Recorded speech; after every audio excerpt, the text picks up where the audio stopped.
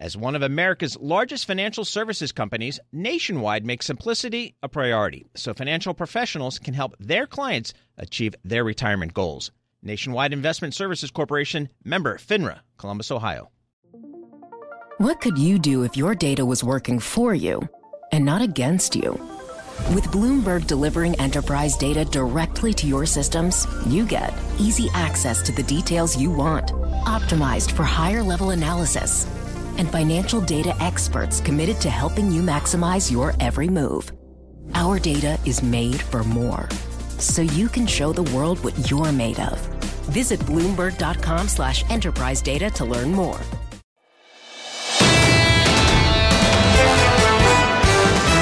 This is the Bloomberg Surveillance Podcast. I'm Lisa Abramowitz, along with Tom Keene and Jonathan Farrow.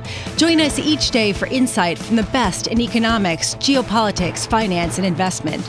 Subscribe to Bloomberg Surveillance on demand on Apple, Spotify, and anywhere you get your podcasts, and always on Bloomberg.com, the Bloomberg Terminal, and the Bloomberg Business app.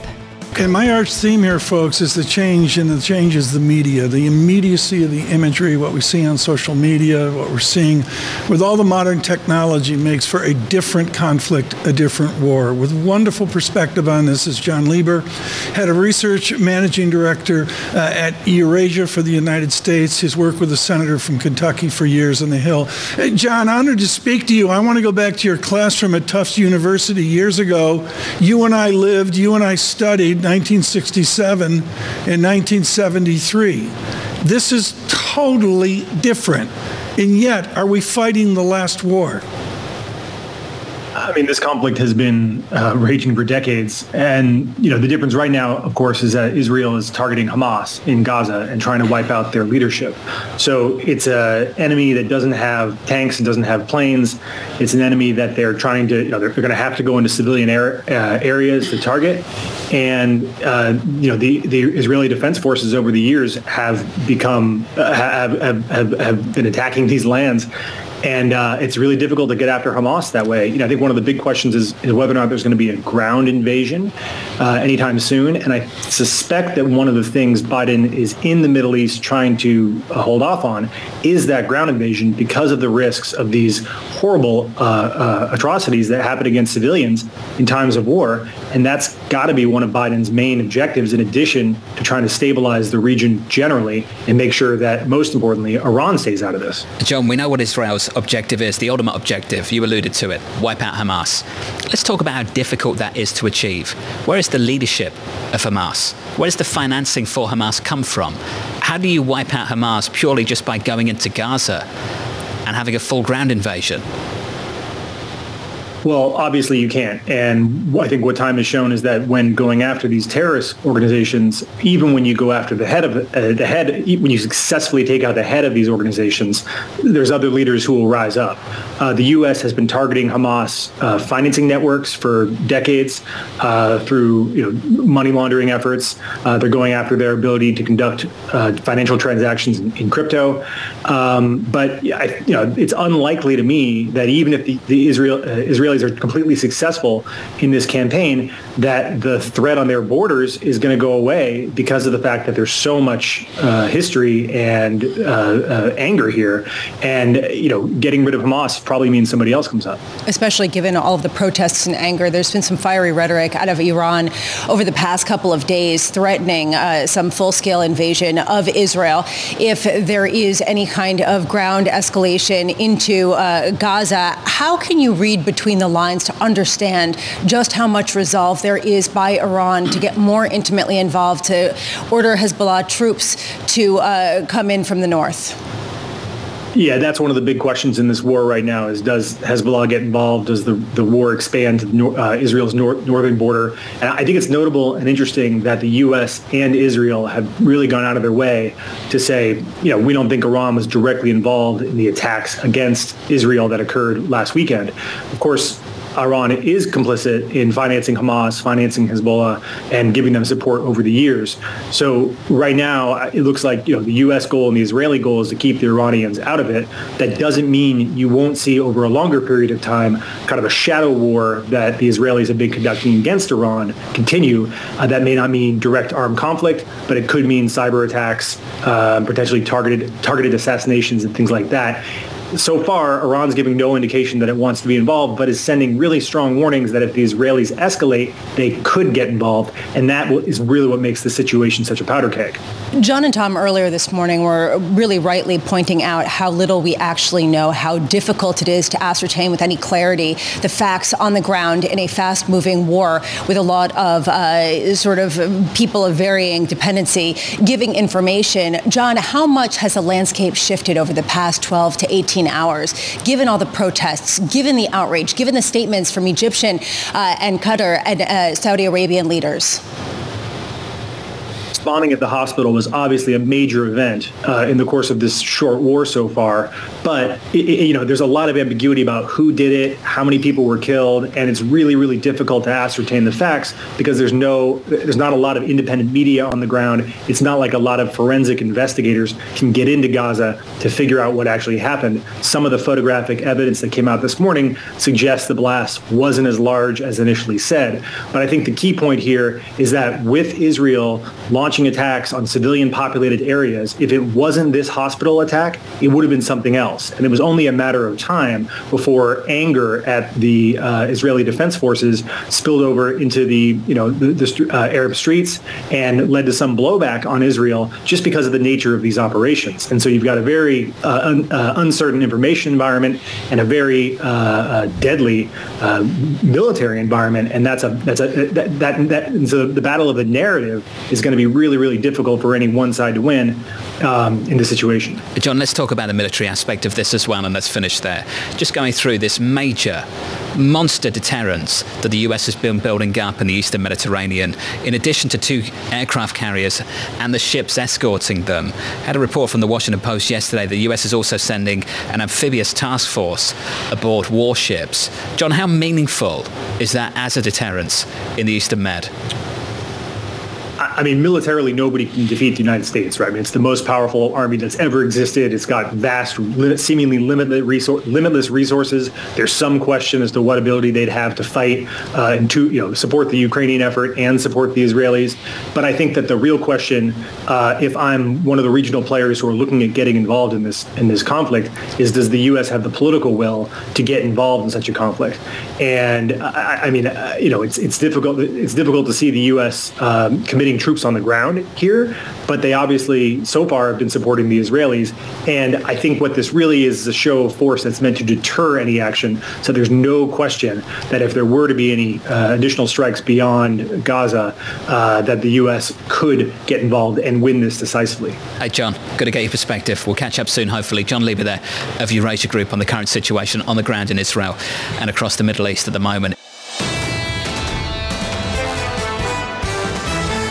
We do have to focus on oil, given that we have seen that as the place that people are expressing some of their concern about the unrest percolating around some of the attacks, the explosions, the situation in the Middle East. Joining us now is Bloomberg's Will Kennedy in London. And Will, I just want to get your sense of what people in the oil market are looking at to understand how to play a fraught and very unclear story.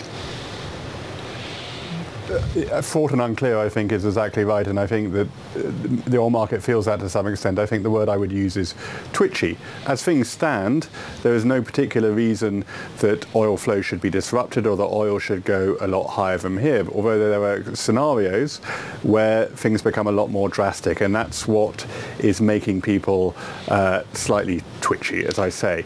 The most extreme scenario is, of course, Iran's involvement in a broader conflict, and that's why some of the headlines today where Iran said that they would embargo Israeli oil imports got the market going. Now, it's a rhetorical device.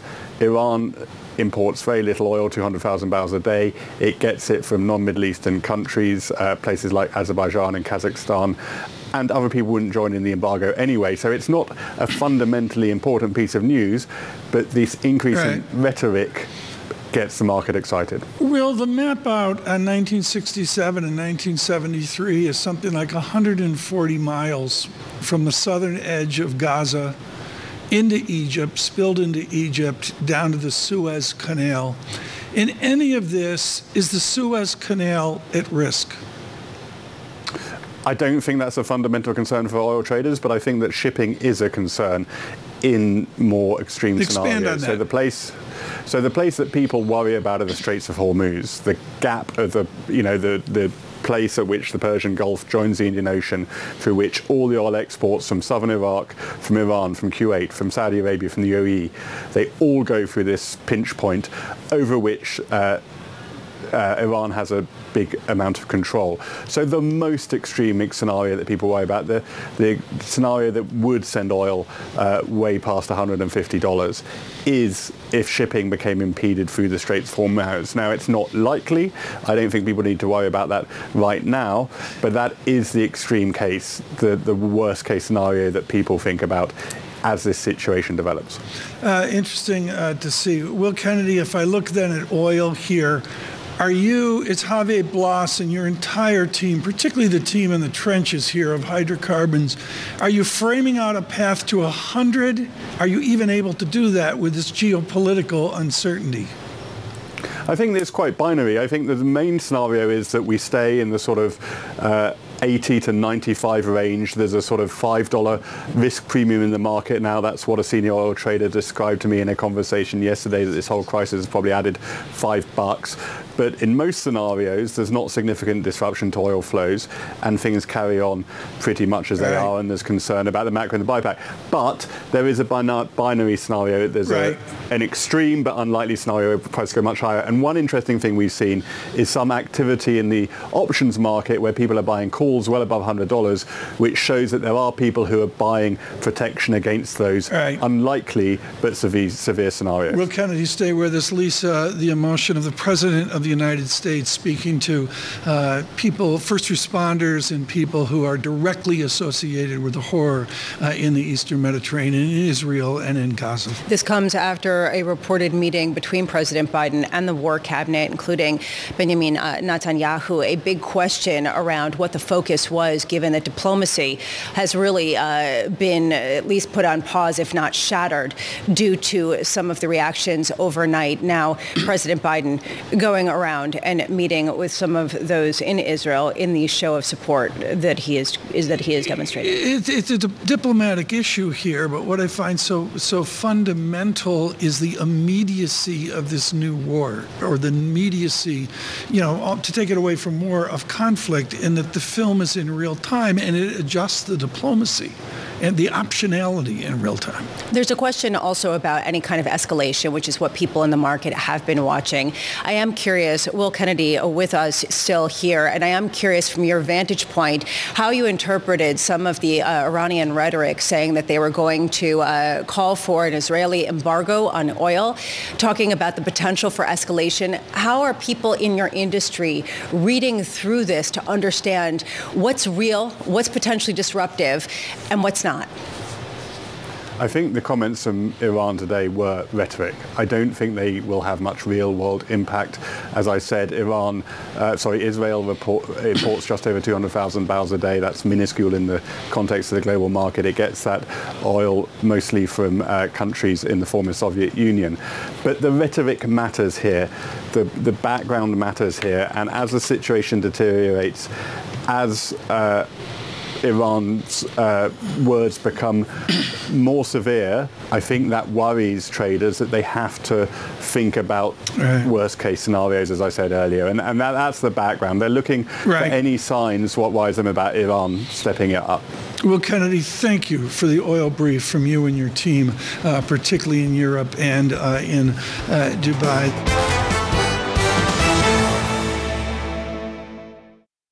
Nobody ever says make it complicated. That is why Nationwide makes simplicity a priority by providing financial professionals with straightforward, client-ready resources. From clear strategies to help clients meet retirement savings and income needs, to ways to cover rising healthcare costs and more. Nationwide simplifies planning so more time can be spent helping clients.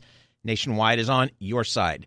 Nationwide Investment Services Corporation, member FINRA. Columbus, Ohio. From Silicon Valley to Wall Street, the promise and perils of artificial intelligence are playing out on the world stage. But what will the next phase of AI adoption look like?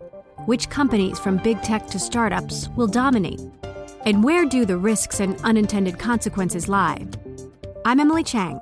Join me at Bloomberg Tech in San Francisco, May 9th, to answer many of the industry's burning questions, alongside Snap's Evan Spiegel, Xbox President Sarah Bond, OpenAI's Brad Lightcap, top researcher Dr. Fei-Fei Li of Stanford, and many more. More details and just a few tickets left at Bloomberg.com/TechSF.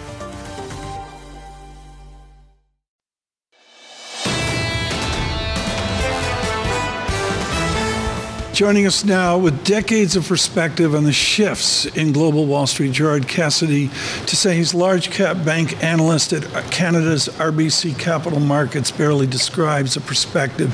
Gerard, to rephrase my question to Shonali, where she beat me down and said, Tom, you don't know what you're talking about, let me go to you, Gerard, to save the day.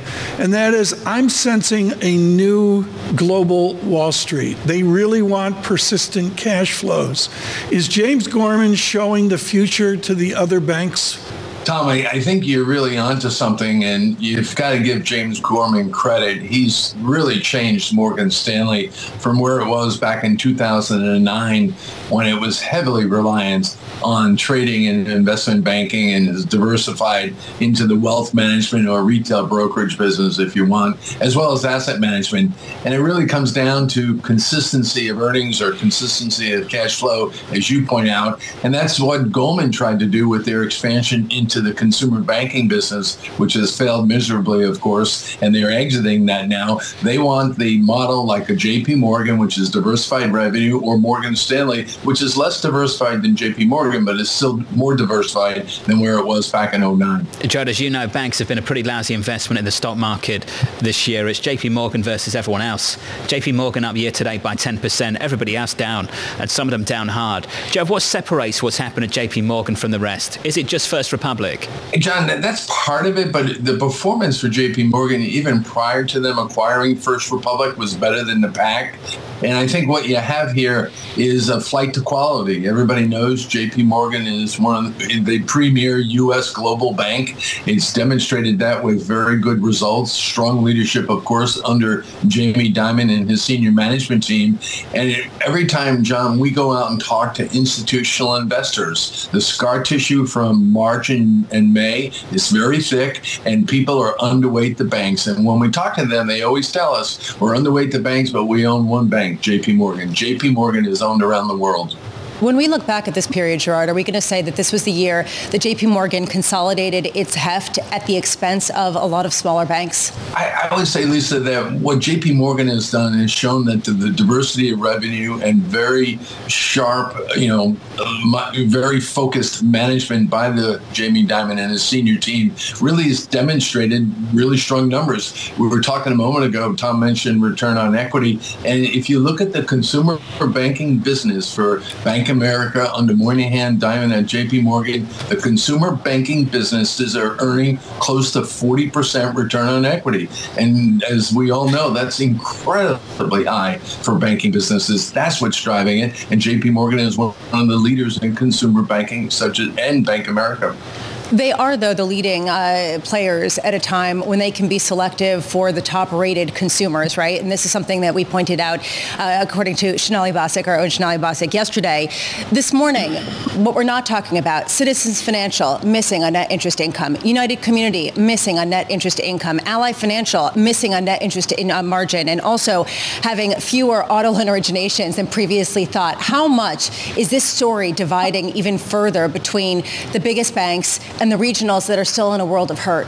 Lisa, it's a good point, because some of them have missed. You picked out amongst the big regional banks. Citizens is actually the only one that has missed today. When you look at M&T, U.S. Bancorp, and others, they're in line to slightly better. But you're right about certain banks have missed. And it has to do with, and you touched on it in your earlier comments, about the non-interest-bearing deposits. The banks with the non-interest-bearing deposits are going to do very well in this higher rate environment because those deposits don't pay any interest, obviously, but they don't move either. People need operational accounts. Personally, we all do, as you know, as well as companies. And that money is gold in an environment like today. And the banks with the higher levels of non-interest bearing deposits will do pretty well. Jared, I have to admit, when I read the comments from Brian Moynihan with David Weston in that interview, I was kind of surprised, Jared, because he was talking about the consumer slowdown. Can we just finish there? Retail sales looked great yesterday, really broad-based, big upside surprise. Then the Bank of America boss comes out and says the Fed has basically achieved what it wanted to achieve. We've got a consumer slowdown. Jared, is that a consumer slowdown for Bank of America, or is that a broader story for the economy? Which one is it? John, good point. And the cross currents today, it's always easy to say today is more challenging than 10 years ago or during the financial crisis. It's always challenging, but the cross currents today are pretty strong. And you just summed it up very well. So we're hearing from some folks the consumer is slowing down, but then you see the retail sales number, and it was quite impressive. And if you look at the real GDP now number, which comes out of the Atlanta Fed, which is the current estimate for real GDP this quarter, third quarter, it's over 5%. It just is crazy. But I would say that it's not Bank of America specific. And I would say Moynihan, in response to my question on the call, actually, he was pointing out that he thinks it's going to stay around this level. The higher spending a year ago was unusually strong for them, high single digits. Now it's around 4%, should trough out about these levels, but it's still positive growth. They've been more selective about the clients they serve. Lisa and I have been talking about this for the last 24 hours, actually off the back of the data that Shanali shared with us. These credit scores of these customers, Jared, are so high. Who are they serving in this country? Just a really small slice of the economy? I think they're serving guys like you, John. They're serving all the, the higher quality credits. So it's close to 800, right. Gerard. Don't disrupt it. Yeah, but I'm at 242, so be nice. Talk about I'm it. very focused on it. How's your credit rating? 242. 242. Thank you. But It doesn't go there. But quickly, John, you're bringing up a really good point, and I recommend, I know you guys are busy, but look at their slide they put in their deck, Bank of America, where they compared themselves today to 2009. Totally different company, de-risked, and you put your thumb on it. They're going, higher scored consumer as well as corporates.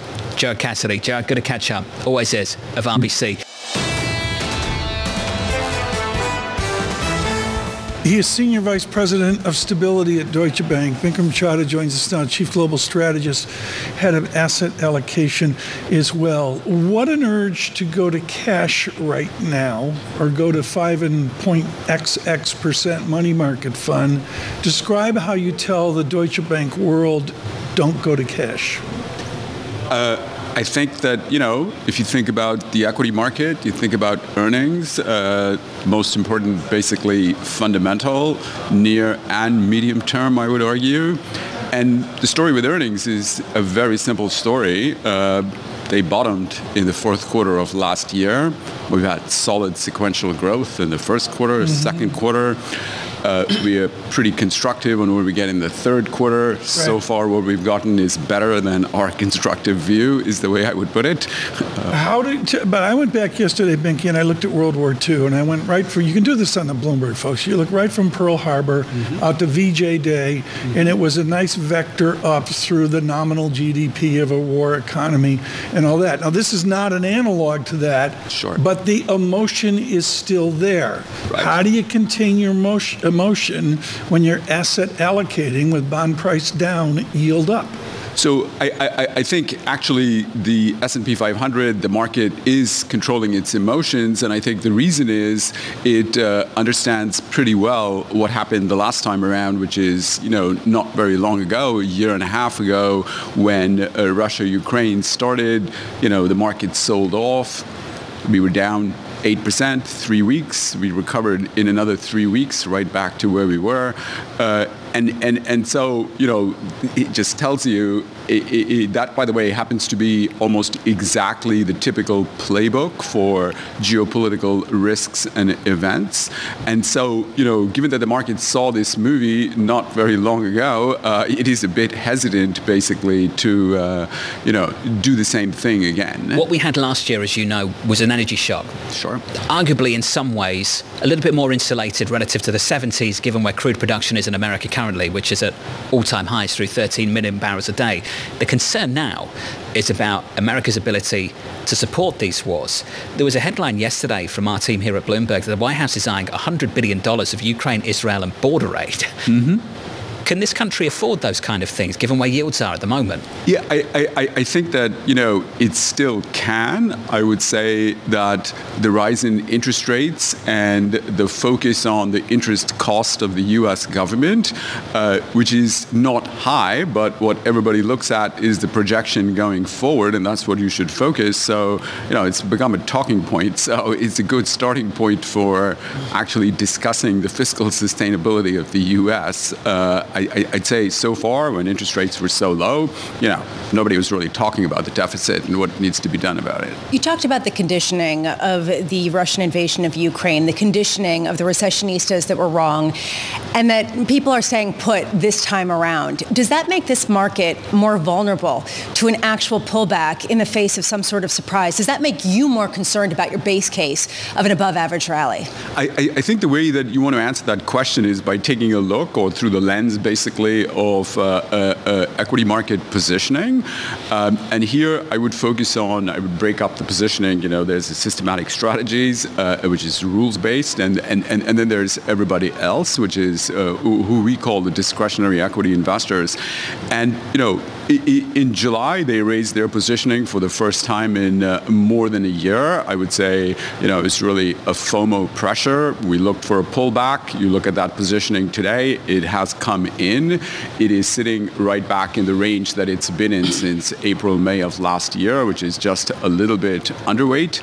So, a year and a half, there have been plenty of concerns. I understand this is a new concern, of course, but there have been plenty of concerns and shocks over the last year and a half, and they didn't budge. So, I would argue, we were in the middle of a pullback already, so, that's why positioning went down. And so positioning is already basically at or slightly below neutral. What history would tell you is that you don't necessarily want to go underweight here unless, you can time. The playbook would tell you it's really tough because it's 3 weeks and it's big move down, big move up. Yeah. How much have you changed any aspect of your view over the past, say, 2 weeks, 3 weeks, as we've seen a complete change in the yield regime and we've seen a complete shift in potential geopolitical tensions? Mm-hmm.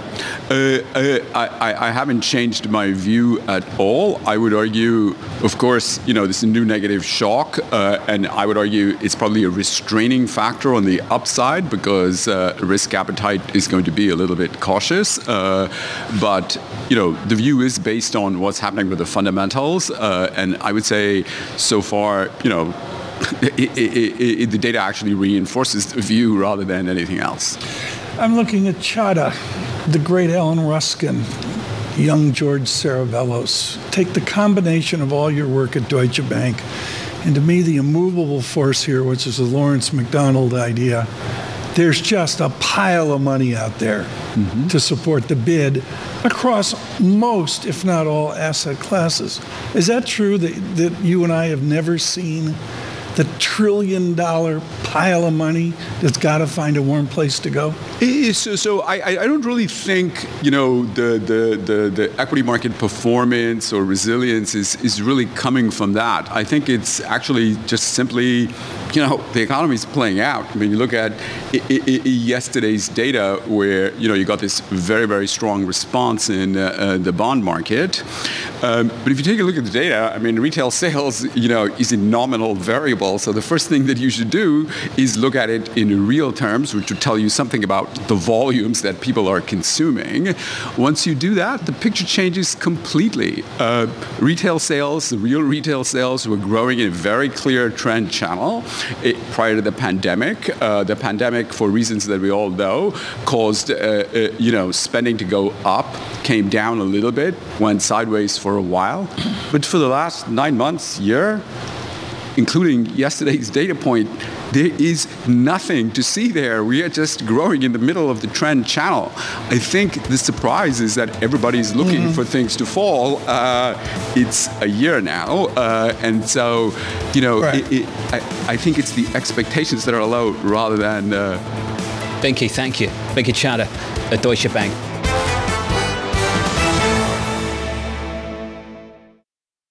Nobody ever says make it complicated. That is why Nationwide makes simplicity a priority by providing financial professionals with straightforward, client-ready resources. From clear strategies to help clients meet retirement savings and income needs, to ways to cover rising healthcare costs and more. Nationwide simplifies planning so more time can be spent helping clients. Nationwide is on your side. Nationwide Investment Services Corporation, member FINRA, Columbus, Ohio. The countdown has begun. From May 14th to 16th, 1,000 global leaders will gather in Doha for the Qatar Economic Forum powered by Bloomberg. Join heads of state, influential ministers, and leading CEOs to make new connections, gain unique insights, and uncover valuable opportunities in one of the world's most rapidly rising regions. Request your invite for this exclusive event at QatarEconomicForum.com.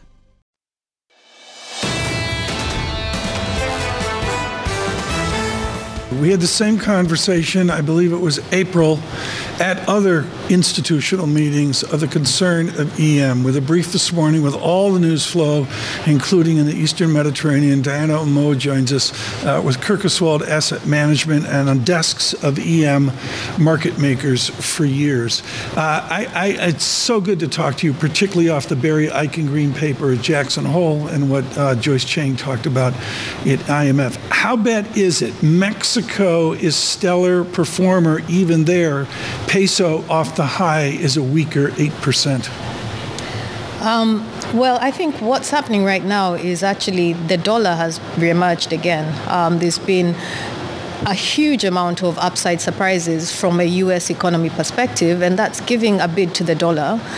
Additionally, you have geopolitics, and people are buying dollars as a safe haven. So the combination of those two is taking off some of the shine in emerging market currencies that we'd seen up until the summer. Stan Fisher wrote that little red book everybody was forced to read. I think it was 1999, 1 year after 1998. Mm-hmm. Are we anywhere near the instabilities of a given crisis in Ecuador, a crisis in Mexico for that matter, or a crisis in Southeast Asia? What's the level of instability you perceive in EM? Much less than during COVID, because I think a lot of the vulnerabilities were addressed during that period. The insolvent economies are already talking to the IMF, and I'm sure you had a lot of that in Morocco. The IMF don't ask about Argentina. Okay, continue. The IMF is standing ready to support economies. So we don't necessarily think in the next 1 to 2 years we are likely to see anything. There's maybe 1 or 2 credits that look vulnerable, that have maturities coming. But broadly speaking, I think EM should be able to muddle through. In 30 years' time, will we have a restructuring plan for the United States of America? Is that where things are going? Where's this headed? Where is this going? When you speak to emerging market nations, how are they thinking about what's taking place in America? For all the preaching they've heard about how they should manage their finances, what are they saying about this in Washington? Well, they've clearly lost the handle on fiscal in the US. It feels like whatever is happening, whether it's political impasse, the answer is let's spend some more. When it's geopolitics, the answer is let's spend some more. And you've lost your price-insensitive buyer. We had the QE that was supporting this. Now the markets have to figure out how much premium you need to be if you expect more issuance to come forward. Yeah, moments ago, Lisa, Damian Sasso are out watching this, and he makes clear he agrees with Diana. He sees quality reserves at EM. Right. What does quality mean at a time where you've got a treasury yield that is going up and away? Diana, I do want to just sort of put a bow on that point. Are you saying that we have seen the reaction function to weakness? We have seen the reaction function amid a search for safe havens, and treasuries no longer get that bid in a reliable way? Well, they got the bid when we had the geopolitics headlines a couple of weeks ago. You saw the move in treasuries, which rallied as people still saw them as a safe haven. But despite that ongoing, as soon as we had a bit of stability, markets were quick to unload these treasuries. Because what are we hearing? There's another 100 billion potentially that's going to be spent to support these economies, and markets simply don't have the appetite. Do you think that this pain will be reserved to the U.S. government debt market? Or is it the kind of theory where when the U.S. catches a cold, the rest of the developing world catches a flu? Well, I think there's two big elephants in the room, the US and the BOJ, where sovereign debt issues or sustainability have been a concern, but more of a slow-burning concern for a while. Now, while these are playing out, I think they will tend to take everything with them, but it's the speed of the move that matters. And we've had a pretty aggressive move in treasuries. So if, going forward, we say maybe treasuries can go from 4.5 to 5.5, but we're not necessarily going to see that happening in a 6-week period. I think markets can handle that. Where can we hide? Where can we hide in EM? You know what I'm going to say? Emerging markets. You're actually getting paid to do the work now in EM. EM high yield yielding north of 10%, EM IG yielding north of 6%. Looks like an interesting space. That said, it's not a one-size-fits-all. Tom mentioned Argentina. We still have cases like that look very vulnerable. I think this is a period where if you do your bottom-up security analysis and you know the stories that you're buying really well, there's a lot of opportunities in emerging markets. What about Turkey? Fascinating leadership shift taking place in that country. What is going on? I mean, it's like we had the same outcome in the elections, but it's like a totally different leadership. It's amazing. Yeah, so they've embraced orthodox policies now. They're speaking the market talk, and markets are responding well to that. We've seen aggressive rate hikes and a commitment to actually fight inflation, which is refreshing to see. When you talk about developing markets, I have to think about what's going on right now, in the Middle East, and just wonder how closely you're following this as a potential, not only humanitarian and a question around what's going to happen and how wide the conflagration goes, but what this means for the ability to invest in some of these nations. Well, it's clearly a sad turn of events, and we're obviously following it very closely. I think what the big concern is, beyond the humanitarian cost of lives, is what does this actually mean for, one, the region, stability within the broader region? Are we going to see spillover effects in the Middle East? Are other countries going to get pulled into this? And you've seen actually markets repricing. You've seen CDS in some of these Middle Eastern economies actually move quite high because markets are assigning a premium that it's a non-insignificant risk that you could see spillover risks coming in. And I think broadly speaking, beyond the Middle East, it's oil prices obviously is the next big one, because you have this potential supply side shock, and that could actually make monetary policy much trickier going forward if you see inflation starting to pick up again. Diana, this was great. It always is. It's got to catch up. Don't be a stranger. Diana Rameau there of Kirkus World Asset Management. Subscribe to the Bloomberg Surveillance Podcast on Apple, Spotify, and anywhere else you get your podcasts. Listen live every weekday starting at 7 a.m. Eastern on Bloomberg.com, the iHeartRadio app, TuneIn, and the Bloomberg Business app. You can watch us live on Bloomberg Television and always on the Bloomberg Terminal. Thanks for listening. I'm Lisa Abramowitz, and this is Bloomberg.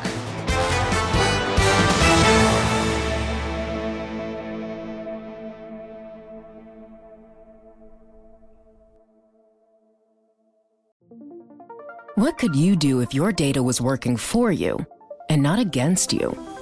With Bloomberg delivering enterprise data directly to your systems, you get easy access to the details you want, optimized for higher-level analysis, and financial data experts committed to helping you maximize your every move. Our data is made for more, so you can show the world what you're made of. Visit Bloomberg.com/enterprise data to learn more.